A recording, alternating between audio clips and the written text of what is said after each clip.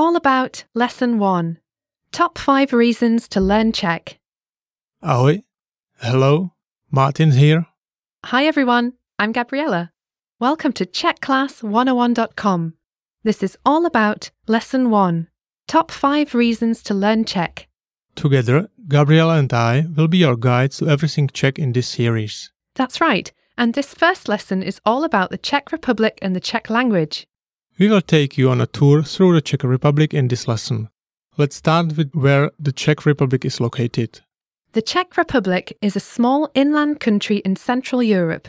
The country borders Germany to the west, Austria to the south, Slovakia to the east, and Poland to the north. The Czech Republic includes the historical territories of Bohemia and Moravia and a small part of Silesia. The independent country of Czechoslovakia was formed after the collapse of the Habsburg monarchy at the end of World War I. The name Czechoslovakia reflected the union of the Czech and Slovak nations within the one country. But at the end of 1992, Czechoslovakia separated into two independent nations, the Czech Republic and Slovakia. That's right. The capital and the largest city of the Czech Republic is Prague, with 1.3 million inhabitants. Now, we should mention the weather too. The Czech Republic has a temperate continental climate, but does it also have 4 seasons? Yes, it does. We have spring, summer, autumn and winter. The summers are relatively hot, while winters, on the other hand, are cold, cloudy and snowy.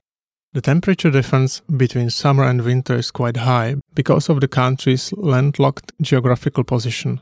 In winter, the temperature goes well below zero. Keep that in mind if you're travelling to the Czech Republic, listeners. The Czech Republic is also very famous for having old historical places, isn't it, Martin? That's right. 12 of them are on UNESCO World Heritage List. The Czech Republic is also home to many beautiful nature spots. Now let's talk a bit about the Czech language. It's actually similar to some other languages in Europe. Yes, Czech is the official language of the Czech Republic. It's spoken by about 96% of the population and is the mother tongue of about 12 million people living mostly in the Czech Republic. About 1 million Czech speakers also live abroad. The Czech language belongs to the West Slavic group of languages, and the most similar language to it is Slovak. These two languages are mutually intelligible, and that's why Czech and Slovak people usually understand each other. Also, there are many local dialects in both languages that make it more difficult to understand each other completely. To a lesser extent, Czech is also similar to other Slavic languages like Polish, Bulgarian, Croatian, or Russian. Until the 19th century, the Czech language was known as Bohemian in English. That's right. So, Martin, did the Czech Republic always have its own language? No, the oldest version of Czech as a separate language is from the end of 10th century. The first written evidence of its existence can be traced back to the 12th to 13th century, when the letters of the Latin alphabet were used. In the Middle Ages, the Czech language started to expand and develop into a rich and elaborate language, and there is literature covering many genres. And with the expansion of the Bohemian state, the Czech language also spread beyond the borders of the country's national territory. That's right, the 15th century and so-called Hussite period marks an important period for the language. Around 1406, Jan Hus, who was a Czech priest, philosopher and reformer, suggested a reform of the orthography, the so-called diacritic orthography. In his work, De Orthographia Bohemica, which brought major changes to the written language, he created the system of having one grapheme or letter for every phoneme or sound in the language by adding accents to some of the letters. These changes resulted in the characteristic difference between the traditional standard written and commonly spoken form of Czech, which is now called Common Czech. This difference remains noticeable even today. That's right. During the Renaissance humanistic period in the 16th to 17th century, and with the invention of printing, the grammar of the Czech language finally became prescribed thanks to the first print and translation of the Christian Bible into Czech. The literary form of Czech was based on the Czech biblical text from here on. After the lost Battle of White Mountain in 1620, the development of the Czech language was affected by confiscation and emigration of the Czech scholars. Then, the function of the literary language was limited and cultivated only by Czech expatriates abroad. And instead, the German language became dominant in the Czech Republic. Ah, I remember reading about the period from the 1780s to the 1840s, which is also referred to as the National Renaissance.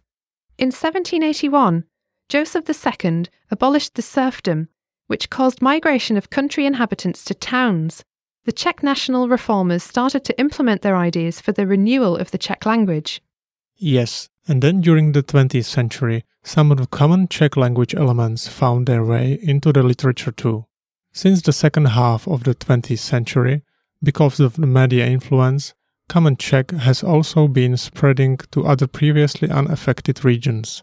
After May 2004, the Czech language became one of the 23 official languages of the European Union. Czech is a fusional, inflecting language and uses the Latin alphabet with specific diacritic marks for writing. Compared to other languages, the differences between standard written Czech and common spoken Czech are quite striking.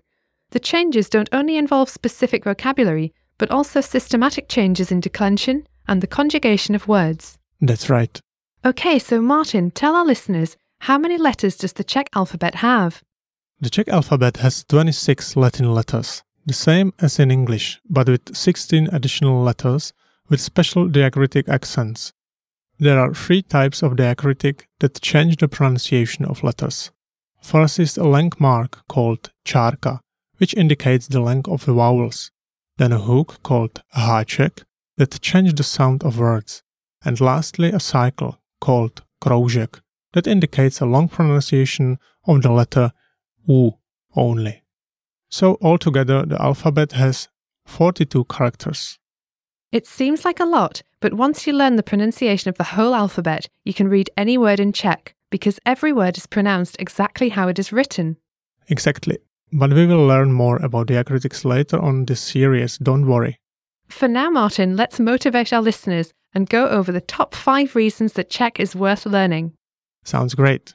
The top 5 reasons are: number 5.